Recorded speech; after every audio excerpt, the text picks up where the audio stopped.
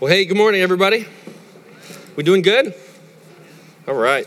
Well, I'm David. I'm our teaching pastor here at Frontline, and ushers are going to go ahead and start taking offering while I'm just basically take off. I'm stoked for today. I'm really excited. We are in week 2, if you're joining us for the first time. This is week 2 of a 4-part series on the 24 hours before Jesus is at the cross. So we're just surveying 24 hours, and as we were looking at it, as we were reading through different texts, we saw that there are actually 4 different locations that Jesus finds himself in leading up to the cross. And so this week, well, let me start. Last week, we were at the table. We were in the upper room. Jesus is with his disciples. And this week, we're moving on to the garden. But before I get into the garden, before we start fleshing out a lot of that material, and there's a lot of it today, I just want to let you know. So just hang with me. This is going to be fun. But for me, this has been transformational. Even in my prep, I mean, this has been a sermon. I don't often have this, but sermons that I just toil with and wrestle and go, okay, what is the text saying here? God, what are you doing here in the life of Jesus? What are you doing in his mind, in his heart? And then what are you doing in me? And how does that pertain to us in today's context? So where we're going today, I just have to tell you, I'm amped. I'm super excited. It's going to be fun, but it's also going to be really challenging. So with that said, one of the main themes that you're going to see emerge today is the theme of submission. And how many of you, just show of hands, how many of you just love to submit to people around you? Right? Nervous laughter. I hate it too. Okay, I hate it. But submission doesn't always just have to be submitting to other people. Submission is often just, I want to do something, right? I want to commit to something. So again, let's just do show of hands just for fun. How many of you set New Year's resolutions? All right. And how many of you are excited about the success you've made towards that resolution right now? Here we are, again, nervous laughter. We're in March. A lot of us maybe just went, oh yeah, I forgot I set one of those. I forgot I set 5 of those. I forgot I've been doing this for the last 10 years and still have not made it past March in one of these New Year's resolutions.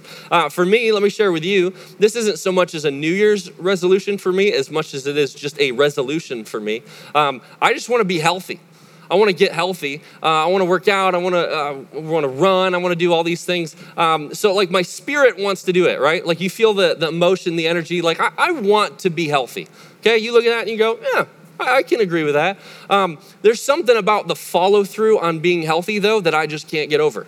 Okay, so let me give you an example.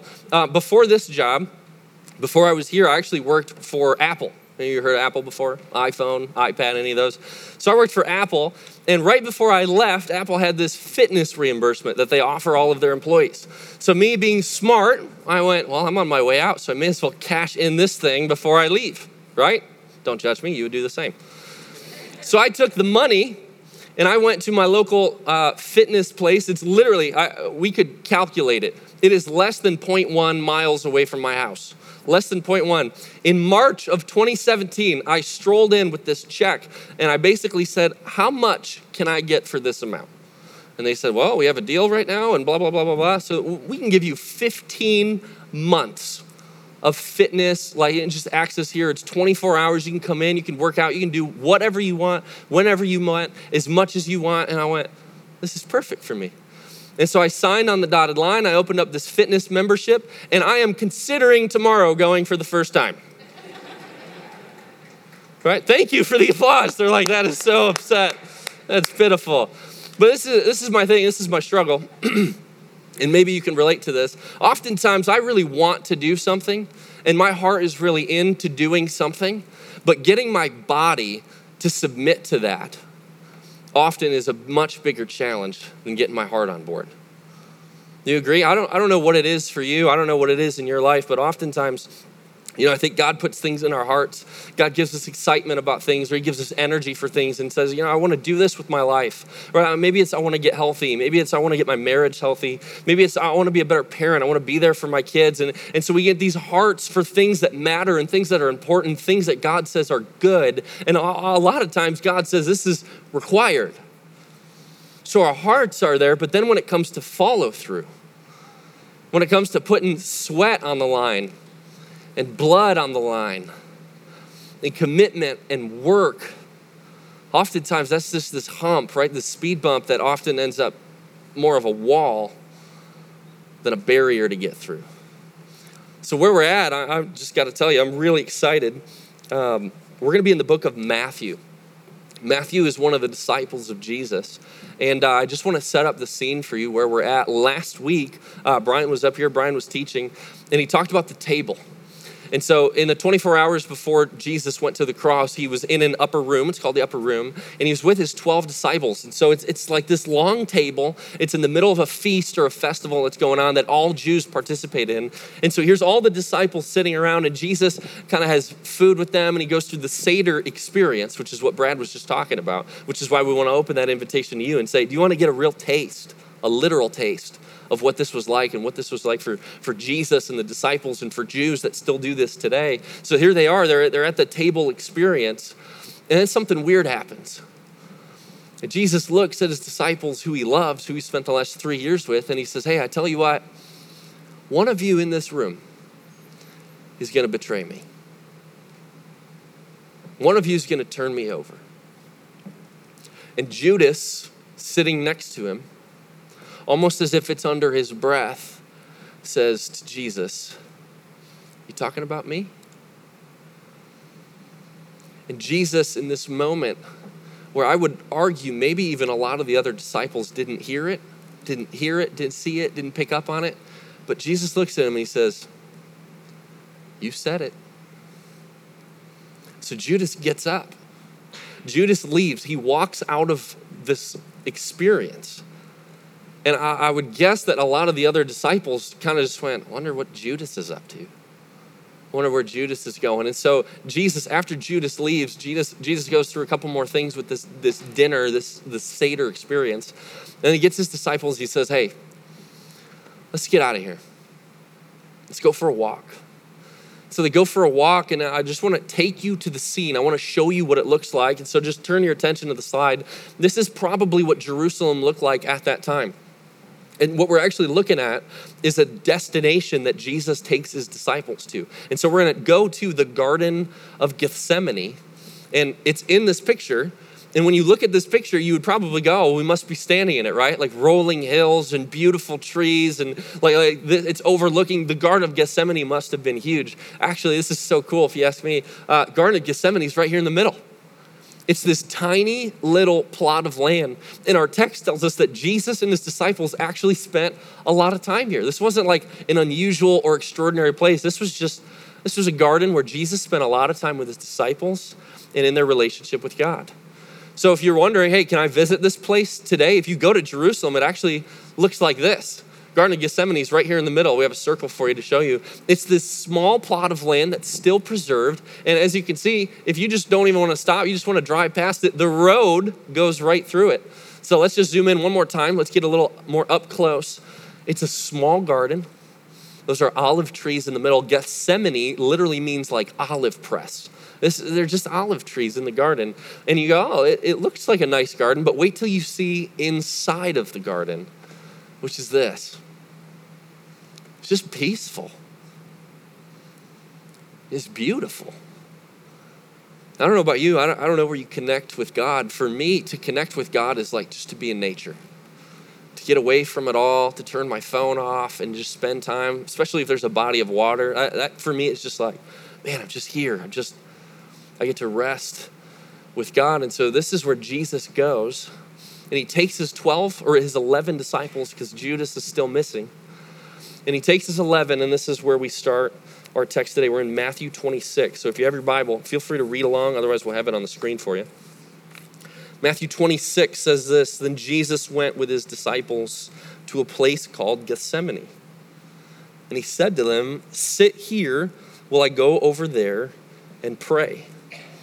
He took Peter and the two sons of Zebedee along with him, and he began to be sorrowful and troubled. So what happens here is, like, the 11 disciples are in. He looks at the 11 and he says, okay, sit, stay, right? I use the same commands for my dog. Sit, stay, don't move. He says to his disciples, just sit and stay, just relax. But then he looks at Peter, James, and John. These are like his inner circle. These are his best friends. These are the guys that are so connected to Jesus on such a personal level. And Jesus has done this a number of times throughout Scripture, as he takes these three guys and says, we're going to leave the rest behind. I just want you to come with me for a second. So he takes Peter, James, and John, and he moves a little further. 39, going a little farther, he fell with his face to the ground. 38. Then Jesus said to them, my soul is overwhelmed with sorrow to the point of death. Stay here and keep watch with me. So he looks at the three and he says, yeah, I just want to let you guys know that I'm stressed. I'm really overwhelmed right now. The emotions and the turmoil inside of me is going berserk. I need you, I want you to be with me. So stay here. Then it says Jesus went just a little bit farther, right? So you have the 11 at the front, right where they walked in. Then you have Peter, James, and John, a little bit into the garden, much more secluded. So he looks at them and says, okay, now stay here. I'm going by myself. I'm going to go pray. This is me and God time. But just stay here. Keep watch with me. He fell with his face to the ground, verse 39, and says, my Father, if it is possible, may this cup be taken from me. Yet not as I will, but as, say it with me, you will. What Jesus understands right now, as he stands before his Father in heaven, is he knows what's about to unfold over the next 24 hours. He knows that he's going to stand condemned, and he's going to stand before God, and he's going to face the wrath of God and separation from God for the first time in all of eternity. That he's going to be stripped of his relationship with God so that all of humankind can be forgiven for their sins. He's going to face the wrath that you and I have incurred on ourselves. Jesus says, I'm going to take that. And so as he's overwhelmed and as he's stressed, he's pleading before God, saying, God, if I don't have to take this cup, please take it. Because he understood what was about to unfold. Take it. God, please take it. Then he returned to his disciples and found them sleeping. He says, couldn't you men keep watch with me for 1 hour? He asked Peter. Watch and pray so that you will not fall into temptation. This is the biggest line of this passage here. The spirit is willing, but the flesh is weak. He went away a second time and prayed, my Father, if it is not possible for this cup to be taken away unless I drink it, may your will be done. You know, we read another passage of Scripture, Luke's account. Luke is another one of the disciples. And as Luke is writing this, he records Jesus as sweating blood. You know, this is actually like a medical condition. Medical professionals, you can correct me on this. I have no idea what the term is called, but I looked it up to see if it's real. And what actually happens is in times of immense and severe stress and anxiety, your blood vessels actually constrict and then dilate too quickly that your blood leaks into your sweat glands and literally blood pours out of your face. Jesus is under some of the most intense stress and anxiety and turmoil that he's ever faced. And he's on his knees before God, saying, please, take it. Take it from me. God, please, take it. But not my will, your will. Verse 43, when he came back, he again found them sleeping because their eyes were heavy. So he left them and went away once more and prayed the third time, saying the same thing. This is where we're just camping out for a little bit because as I said earlier, we're looking at these 4 different locations that Jesus is at leading up to the cross. Garden of Gethsemane. There's this peaceful, tranquil, beautiful garden that sets the scene for one of the most disruptive and yet beautiful scenes of love in the entire Bible. That Jesus comes before his Father and he says, God, I don't want to do this. This is, maybe he was scared, maybe he was anxious. I don't want to read into and say Jesus was scared, but Jesus certainly didn't want what was about to happen. He said, God, I this is too much. This is facing the wrath of God, being separated from you, but not as I will, but as you will. And then this statement, when he's talking to his disciples, and he says, the spirit is willing, but the flesh is weak. You know what Jesus is putting on display right now is humanity. Because we look at Jesus so often, maybe you're like me, maybe not, but I look at Jesus and just hold him on such a high pedestal because I could never do what Jesus does, right? Duh. You look at me, David, you've shared stories, we know. Right, I could never do what Jesus does, but Jesus, we often forget, is 100% man and 100% God. Jesus is feeling the same stress and anxiety and fear that you and I often feel. And so here he is in the Garden of Gethsemane, and his body is responding to the stress and anxiety going on within him, and it's evident through blood pouring out of his face. Jesus is so in touch with what it means to be human, and yet this statement, when he says the spirit is willing but the flesh is weak, Jesus is demonstrating what flesh looks like in submission to the spirit. He's saying, my body, my flesh, the word flesh is actually sarx. It's a Greek word. It literally means like meat. My body, the flesh part of me doesn't want to do this. But my spirit says I'll be obedient. So I will make my body be obedient. And this is just a question where I just want to camp out for a second. Don't we often have the same struggle? I don't know about you. I don't know what your walk with the Lord has been like. I don't know if you haven't started that yet. I don't know if you've been doing this for years or decades. But for me, I look back at my life and I look at a number of different places in my life where I wrestle with God because I come to a crossroads in which I know God wants me to do one thing and I know I really want to do another. Can you relate to this? Any idea what I'm talking about here? So for me, it's been a number of things, right? It's been career, it's been spouse. That's a fun story. I'll tell you that one in a little bit. It's been money related. It's all over the place. But so often my life is on a trajectory and it's on a path and I'm headed a certain direction. And then I hit a crossroads in which I feel like God is stirring something else. And he says, hey, I want you to give up something that you're holding on to right now. I want you to give that to me. I want you to trust me. I want you to release that to me. And so I come to this crossroads and I come to this tension. And now I'm at the same spot that Jesus was in the text, going, okay, God is making it very clear. He wants me to do something or move a specific direction, but everything in me says to do the opposite. And so Jesus falls on his face and he says, God, I'm going to plead with you. Please take this from me. He goes back to his disciples and sees an example of the opposite. Their flesh just won out. No question, no problem. They're just tired, right? How many of you have teenage boys that just say, I'm tired, right? My brother comes to mind in that one. I'm just so tired. Don't do anything. You don't have a job. He has a job now, so that's different. But imagine Jesus, right? Like, you don't understand, guys. I'm before God pleading to release me from the wrath that I'm about to pay for all of your sins and all of humanity's. And I asked you one thing, to stay awake for 1 hour. 1 hour. And you're sitting in a garden. We just had food. I mean, you're good to go. They're just sitting there going, I just can't. My eyes, man, they're just so heavy. And so this tension that Jesus is going through himself, but the tension that he's also pointing out is this struggle between who wins out, the flesh or the spirit. When God says, I want you to do something, when God speaks to you and puts something on your heart, and he says, this is the direction I want to move you, do you listen to that and do you submit to that? Or do you often submit to the flesh? And say, I just do what feels right. I just do what's easy. I just take the easy way out. Here's something you might bring up. This is one of my argue points in my relationship with God over the years, but it often goes something like this. God, you don't understand what it's like to be me.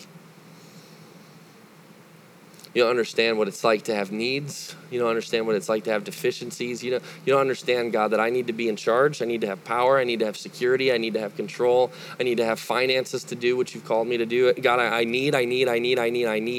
And so oftentimes when God comes to us and says, hey, I'm stirring something in your heart and I'm stirring something in your life and I want you to submit that to me so I can use it, it often comes at a very significant cost to us.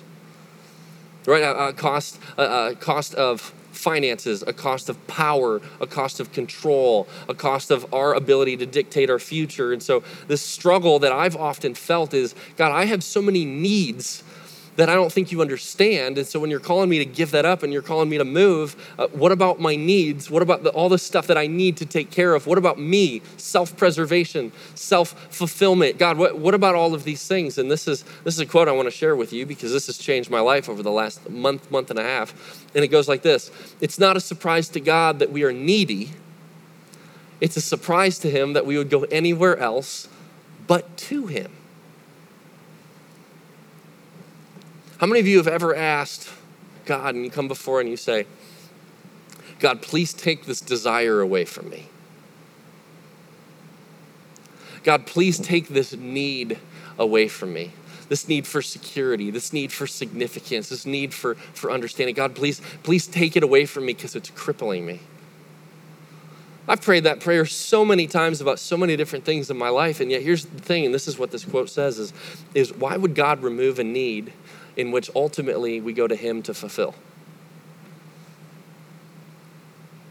Just let that sit for a second. God created us so intentionally and so specifically with needs and deficiencies, not so that we go through life constantly needing and lacking, but so that we go through life dependent on the one who can provide for all of those needs in their fulfillment. Isn't this crazy? Just think about this for a second. Think about the implications that are involved in this. God, you're saying that you know I have a need for security. Of course I do. Just come to me with that. Okay, God, I have a need for control. No, you don't. You have a need for control. You have a need for housing and food and clothing. Come to me with those. God, I have a need, fill in the blank. God says, I created these needs and these deficiencies in you so that you come to me and you experience the fullness of those through me. This has been rocking my world. I want to make sure you're hearing this. That when we talk about the dispute here between flesh and spirit, flesh is what speaks out of need. Spirit is what speaks out of fulfillment. And so as Jesus is on his knees before God saying, God, my flesh doesn't want to go through this because I have a need to avoid pain. I have a need to avoid separation. I have a need to avoid aloneness. And God says, come to me with those needs. What is he asking you in your life, in your heart, to say, come to me to release these needs to me? Because I'll fulfill them. And it's not a surprise when you come to me. It's a surprise when I watch you go anywhere else.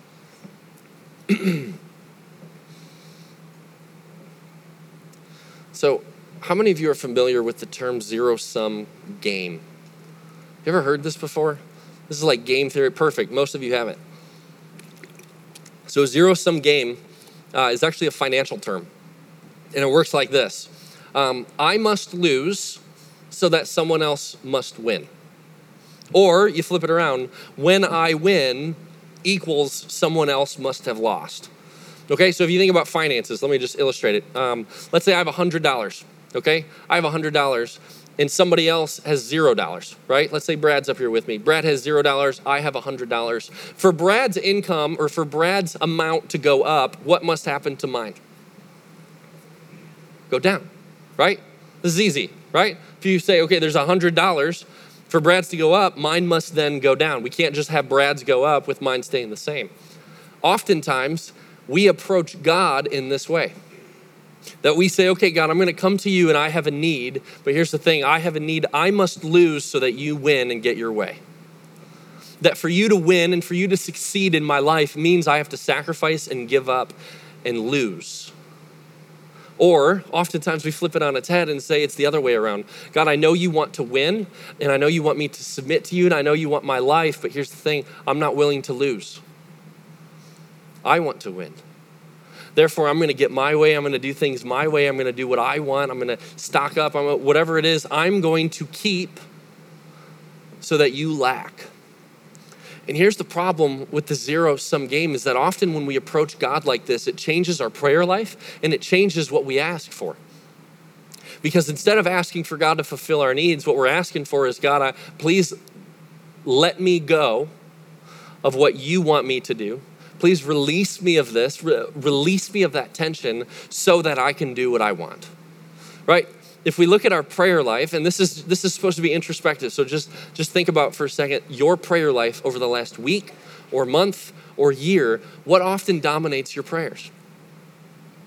For me, as I've constantly come before God, if I would maybe calendar or record or whatever it is, my prayer life with God, it would often look like something like this. God, I really know that you want me to do this, but I'm going to ask that you provide for me in a different way. God, I'm going to try to convince you that my plan is so good and that it makes sense. God, I really want this job. God, I really want this girl. God, I really want this raise. God, I really want this thing. God, please give, please give, please give. What do I have to do to change your mind to show you that I need this? Anybody else relate here? That when we go to God, it's asking, going, my plan's really good. Let me just outline it for you. I made this PowerPoint for you, God. Okay, so this is me. This is where I'm at. Click. This is where I want to be. Click. And this is where you come in. You can make that happen. Apparently, it's just me. Okay. Oftentimes, our prayer life is coming before God saying, this is what I want. You're the one that makes it happen. We treat him like a genie. But that's that zero-sum game. That's when we go before him and say, God, I really want what I want, so please sacrifice on your end so that I can get what I want. And yet what submission is when we come before God and we say, I'm going to lose whatever I'm holding on to so that I can submit to your will and receive the fullness of what you have in store for me. As I was thinking even this week, there was something, I was just praying through this and working through this. This realization came to my head. If you want to experience the fullness of God in any and every area of your life, do you know what you need to do in that area of life? Submit it. Is that the most counterintuitive thing you've ever heard? Think about it. If our prayer life is so full of God, convincing God, going, God, this is what I need, this is what I want. God, please do what I'm asking you to do. For us to surrender that and to give in to that and say, God, you're in charge, I'll trust you. That is actually where we find the fulfillment. See, where the zero-sum game falls apart is this. I lose so that God wins, or I win so that God loses. Zero-sum game is ruined, and it doesn't apply to our relationship with God for this reason. In the garden, where we're at right now, Jesus makes the decision to submit.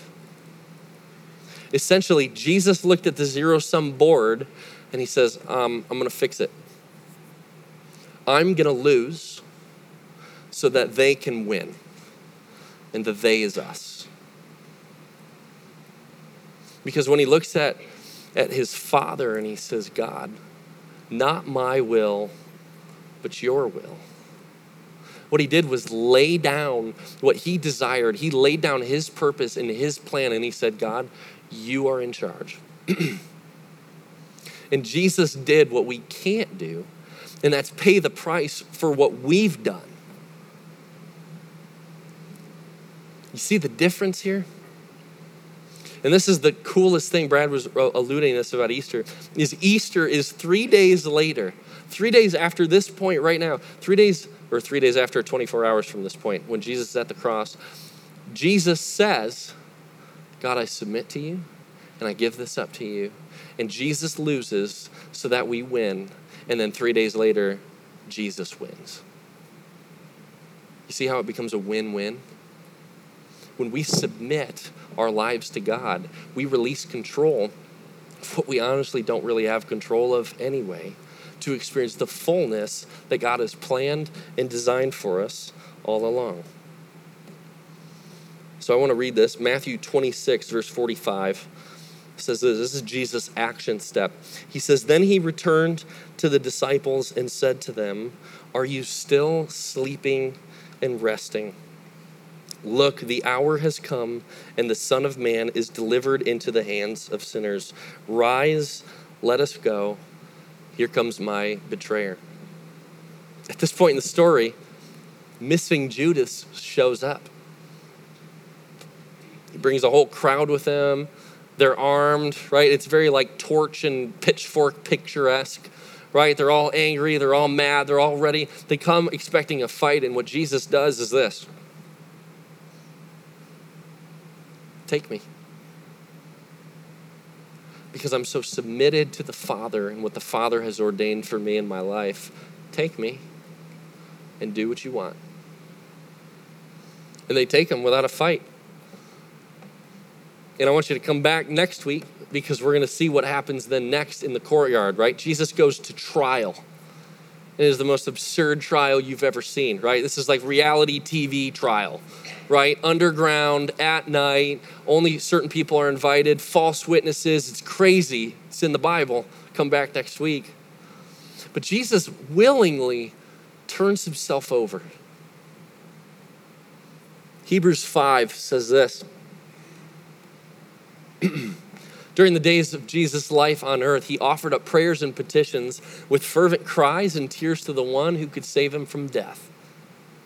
And he was heard because of his reverent, say it with me, submission. His reverent submission. Son though he was, he learned obedience from what he suffered, and once made perfect, he became the source of eternal salvation for all who obey him. Jesus experienced the fullness of what God had planned for him in his submission. And what he calls us to do as his followers is to model the same thing. That whenever we come before God, that we just offer our lives, we offer our finances, we offer our futures, we offer our spouses and our kids, we offer whatever it is that we hold on to. And we say, God, I trust you in this because I'm not in charge, but you are. And it's that one thing, I just want you to think for a second. What's that one thing that you just hold on to tighter than anything? I was up here 2 weeks ago. You remember this, the finance series? I had a bunch of dollar bills. I didn't bring those back today. For me, a large part of my life was walking around with a clenched fist around my money. Saying, God, you can have whatever you want in my life, except this one thing. Because I really like this one thing. I get a lot of security from this and significance from this. There's a lot of passion for me in this. God, you can have whatever you want except this one thing. And over time, what God did is slowly open up finger by finger and allowed me to release that to him. And it wasn't until after that was released that I found life and joy in the submission of something I had held on to for so long. You know, I mentioned my wife earlier in this. This is funny. You know what I used to say back before I was married or engaged, or before I ever knew my wife? What I used to say to people, they would ask me, oh, how's life going? How are things going? And I would respond by saying this, dude, everything's great. I'm doing awesome. I feel like God is for me in every area of my life except one, and it's the whole dating game. I just hate it. Right? I would hate it because I'd be interested in a girl, that would just crumble, disappear. I'd be interested in another one, that wasn't going anywhere. I was interested in another one, way too interested in me. I'm like, God, this one's annoying. You know, so just wrestling, going back and forth. Why isn't this working for me, God? Why? Step after step after step. I'm just being honest with you. 4, 5, maybe 6 years, I'm walking around with a clenched fist around marriage without a girlfriend. Does that make sense? But I'm holding on to it. I'm holding on to it so tightly because to me, man, in my prayer life, if you would have heard it, I'd say this, God, you can have any area of my life, but I want this. This is important to me. This matters to me more than I can ever express. God, I want this so deeply. You know what happened in my heart? Over a lot of pain, over a lot of struggle, over a lot of strife and arguing and fighting with God, what ended up happening was I had to fall before my face. A lot similar to Jesus here as we read. And it was me in my own garden setting, right? I was in my bedroom. It was late at night. And I remember just getting on my knees. And as I'm praying before my Father, I remember doing this. You know what, God? I can give this one up. I can sacrifice it. Because if this is the life that you're calling me to, I believe you've called me to be a pastor. And in my mind, this made the most sense. God, I give this up to you, and I trust you, and I'll follow you, and I will live the life that you've called me to in the fullest, most passionate way that I ever could as a single man. I'll travel anywhere. I'll go anywhere. I'll go where it's dangerous. I'll go where I'm not allowed. I do that one a lot. I'll do whatever I need to do, God, but I'll do it as a single man, and I'll do it so on fire for you so that people look and say, okay, marriage isn't necessary for the gospel. That you are a whole and complete person just as a singular person. And God, I'll do that for you, even though this goes against everything I desire so deeply in my heart. I'm just going to sacrifice that, and I'm going to give that up to you. Do you know, it was 1 month later that I met my wife. Sense of humor. You know what happened? It was a heart change. Because for the first time in my life, I had given up what was most important to me and said, okay, God, I trust you. I just want to turn that on you. You knew this was coming. What is it? What is it in your life that you just hold on to so tightly? You have this white knuckle death grip. And you say, God, you can have whatever part of my life you want, except this one thing. Maybe it's money and retirement. Maybe it's marriage like it was for me for so long. Maybe it's a job. Maybe it's security. Maybe it's kids. I don't know what it is for you. We're going to give you space here in a second to figure that out. But just as you go before God, as you go before your Heavenly Father, what's this one thing that you have asked for decades maybe? Say, this is what I want, God. Please just give it to me. Today, I just want to give you an opportunity to look at one thing. We don't have to look at every area, okay? We'd be here all day. Just one thing. What are you holding on to? What are you holding on to? Jesus looked at his disciples in the garden and he says, the spirit is willing, but the flesh is weak. We're going to pray for strength today. Strength of the flesh to match what the spirit desires. So as we think here for a second, I just want you to close your eyes. I want you to make a fist like this. Grab 2 hands, make a fist. I just want you to hold on. I don't care if you think this is weird. We're doing it. Fist. And I want you in your hands to picture this thing that you're holding on to. I want you to just think about it in your mind. Just close your eyes. This is the thing. God, man, if I could ask for anything and know it was a guarantee you'd give it to me right now, this is the one thing I'd ask for. And as you hold that so tightly in your grip, I just want you to look at it.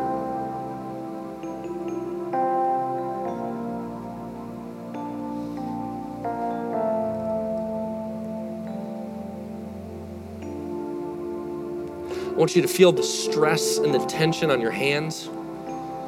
I want you to feel the slight pain, maybe even that you feel in your hands because you're just holding on to it so tightly. And I want you to think about the number of ways that this is dictating how you live and who you relate to and your relationship with God and what dominates your thought life. I just want you to think about the grasp that you don't just have on this, but that this thing has on you. And if you're ready, as an act of submission before our Father, before your Father in heaven, I want you to slowly release your grip. I want you to slowly let it go. And as scary, as frightening, as nerve-wracking, whatever it is, as much as that is, I want you to release that and slowly move your hands towards God and say, okay, I'll give this up. You can take this.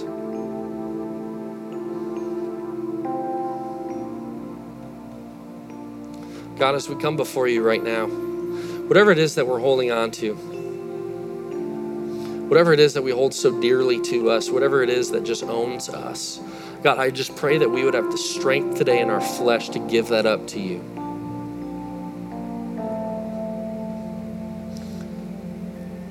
God, whatever's holding us back, whether it's significance, whether it's security, whether it's money, whatever it is, God, whatever is holding us back from releasing and submitting to you and your will, I just ask that you would speak to our hearts right now, that you would give us strength to release that to you and to be okay with submitting to you for what you have planned for us. God, you've made it so clear through the life of Jesus, through the life of the disciples, through Scripture, that we find fulfillment when we die to ourselves and we find it in you. God, I pray that we would have the strength and the courage and the boldness to let go and to follow you and to pursue you and to trust you. God, you know we have need. You know we have desires. But God, I ask that you speak to those in your own way. That you would give us the strength and the courage and the boldness to release those things to you, to trust you, to fulfill those in your own way in our lives. God, I feel like some of us in here, you may be stirring up passions, maybe something like foster care, maybe adoption, maybe starting a nonprofit, maybe switching jobs. Maybe it's a relationship, maybe it's restoration, maybe it's forgiveness. I don't know what it is, Father, but I feel you stirring things in this room and in the hearts of your people. And I just ask that you'd give us courage and clarity to step towards the things that you're calling us to. God, as you're active and working in this community, we want to constantly submit to you and to your authority and to your will to do what you've called us to do. God, we love you. We pray this all in Jesus' name. Amen.